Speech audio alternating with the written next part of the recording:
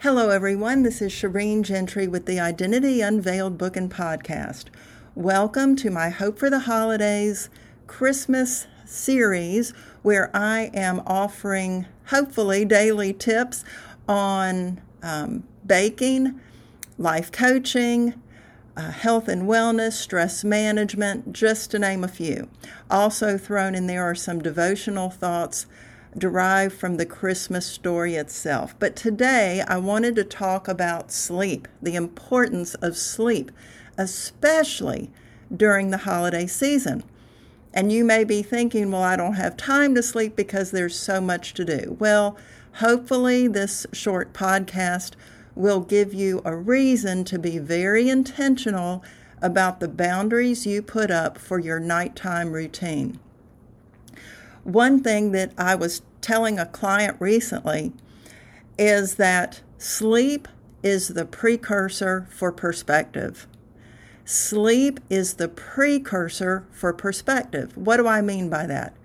If you have not slept well at night, then your perspective of the day, during the day, with whatever you may be facing, is really going to be jaded. It's going to make you more irritable, perhaps more angry. So you need to think backwards in the sense that you are getting a good night's sleep to help you put a proper perspective on everything that's happening during the day. So here are some sleep strategies, and it's not just for the holiday season. It's for every day of the year. Create a healthy sleep environment. That means to have a targeted bedtime. Now, if you are older, you may be thinking, well, I'm older, I don't need much sleep. Well, the truth of it is, you may not be sleeping as much, but the myth is that you don't need the sleep. That is a lie. You talk to any neurologist, any doctor who does sleep studies, everybody needs sleep, whether it's young all the way to very mature, aging individuals. You do need sleep, so don't believe the lie that you don't.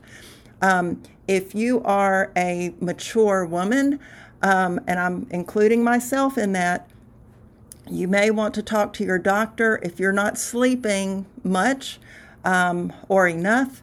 You may want to talk to your doctor about progesterone levels. It's the first hormone to take a nosedive when you are in that middle age category. So always at first line of defense would be anything medical going on. So you want to get that checked out.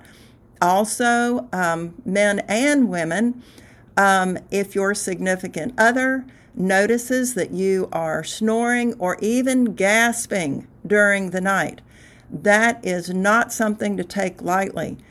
You might be diagnosed with some form of sleep apnea, and sleep apnea kills. So this is not something to delay or make light of. Encourage your loved one to get a sleep study. At the very least, it may be snoring. They can go to their dental professional, their dentist, and have a snore guard made. Or at the most, they may be diagnosed with some form, and there are different levels of sleep apnea, where a sleep apnea device can be custom made and fit for the individual. So, create a healthy sleep environment with a routine. So think about the time that you're getting up and count backwards 7 to 8 hours. Yes, 7 to 8 hours. That should be your targeted bedtime. Now, I want you to think about the hour to hour and a half before your targeted bedtime. That period of time should be a buffer zone to calm down your body and calm down your mind before you go to sleep. Now, if you know that you're sensitive to blue light, know that blue light, which comes off of all of our devices, TVs, smart TVs, phones, iPads, laptops, blue light interferes with the production of melatonin in your brain. Why do we need melatonin? That is what the brain naturally produces to promote sleep. And of course, in our culture, we do everything to stay awake. So if you are sensitive to blue light, please get off those devices, or at least have a blue light filtering app on any one of your devices, or use those blue light glasses. I know that you can purchase those for a very small price. I think they're $10. So look into that. Now, no drama before bedtime. Why? Because our brain is divided into many parts, and the part of the brain that gets anxious is the amygdala. And when we have drama or an argument before bedtime, then that part of the brain lights up, and you're going to have a hard time going to sleep. So by all means, have that discussion, but do it during daylight hours, not at night when the sun is down, and the chance of you being upset or angry before going to bed, you don't want to do that because your brain is going to have a hard time letting go of that. You've kind of lit that part of your brain on fire, and it's going to have a hard time decompressing. So no drama before bedtime. Now, if you're a worrier, some men are, but I mainly see this in women, where they feel like, for whatever reason, a separate issue to go back to their belief systems, but for whatever reason, they're responsible for way more things, and they worry about way more things, because I think perhaps it's hardwired in our DNA to do that. But a lot of women especially have a hard time going to sleep because things are on their mind. Keep a worry journal by the bed.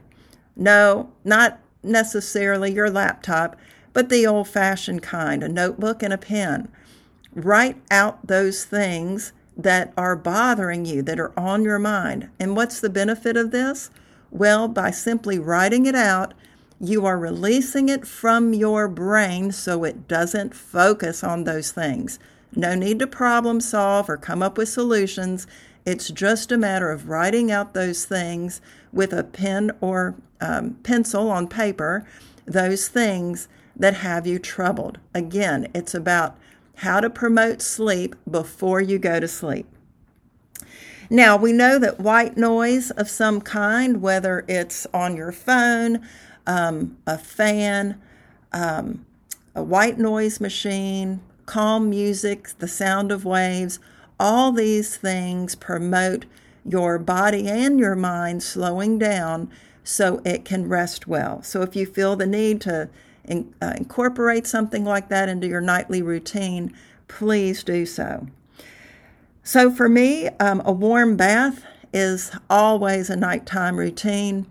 It even happens for me in the heat of the summer. Yes, I do, because it calms me down. It's time for me just to relax, decompress, be alone with my own thoughts.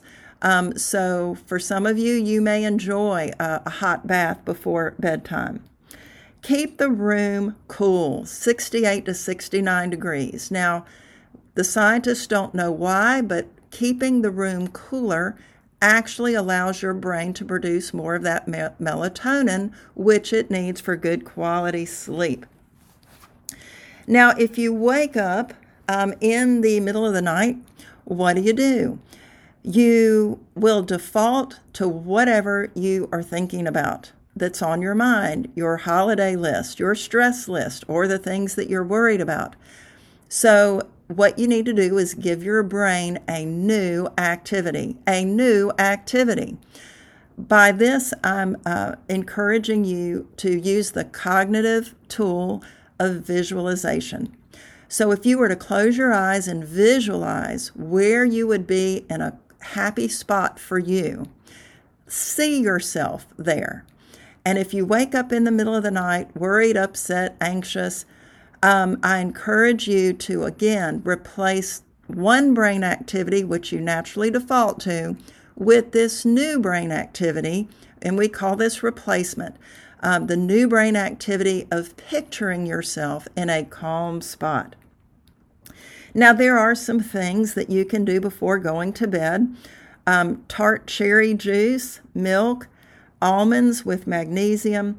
You can even take a magnesium supplement, but if you do, double check this with your physician. I don't want to be responsible for supplements interfering with anything else you might be taking, but please ask your medical provider about perhaps taking a magnesium supplement before going to bed. Now, I'm also going to tell you, do not drink alcohol within 2 hours of bedtime. You may be saying, well, it helps me go to sleep, and it very well may do that. But here's the catch. Once you're asleep, the quality of your sleep suffers. So when you're asleep, you cycle in and out of different stages of sleep. And so the quality of each of those sleep stages is going to be impacted greatly in the negative. So the quality of your sleep is not going to be near what it should be. So if you decide to have a glass of wine or beer at dinner, just don't do it, please, in that 2-hour window before going to bed. Same with exercise. Don't exercise within 2 hours of that targeted bedtime. Why? Because your adrenaline will be up, and this really happens for men a lot. Don't exercise in that 2-hour cushion before bedtime. So this is just a quick synopsis of sleep. I do want you to sleep in heavenly peace, whether it's the holiday season or any other time of year. One more note, if you find yourself really tired and need to take an afternoon nap, set a timer. You should not sleep beyond 20 to 30 minutes. 20 to 30 minutes should be just enough to get you through the rest of the day, early evening, or whenever you're choosing to go to bed for that targeted bedtime. But you don't want to get into a second stage of your sleep cycle and then wake up like you've been hit by a truck, so to speak. So 20 to 30 minutes for nap time. If you have any questions, please email me at hopeunveiled@gmail.com, and I want you to sleep in heavenly peace. And until next time, this is Shireen with the Identity Unveiled book and podcast.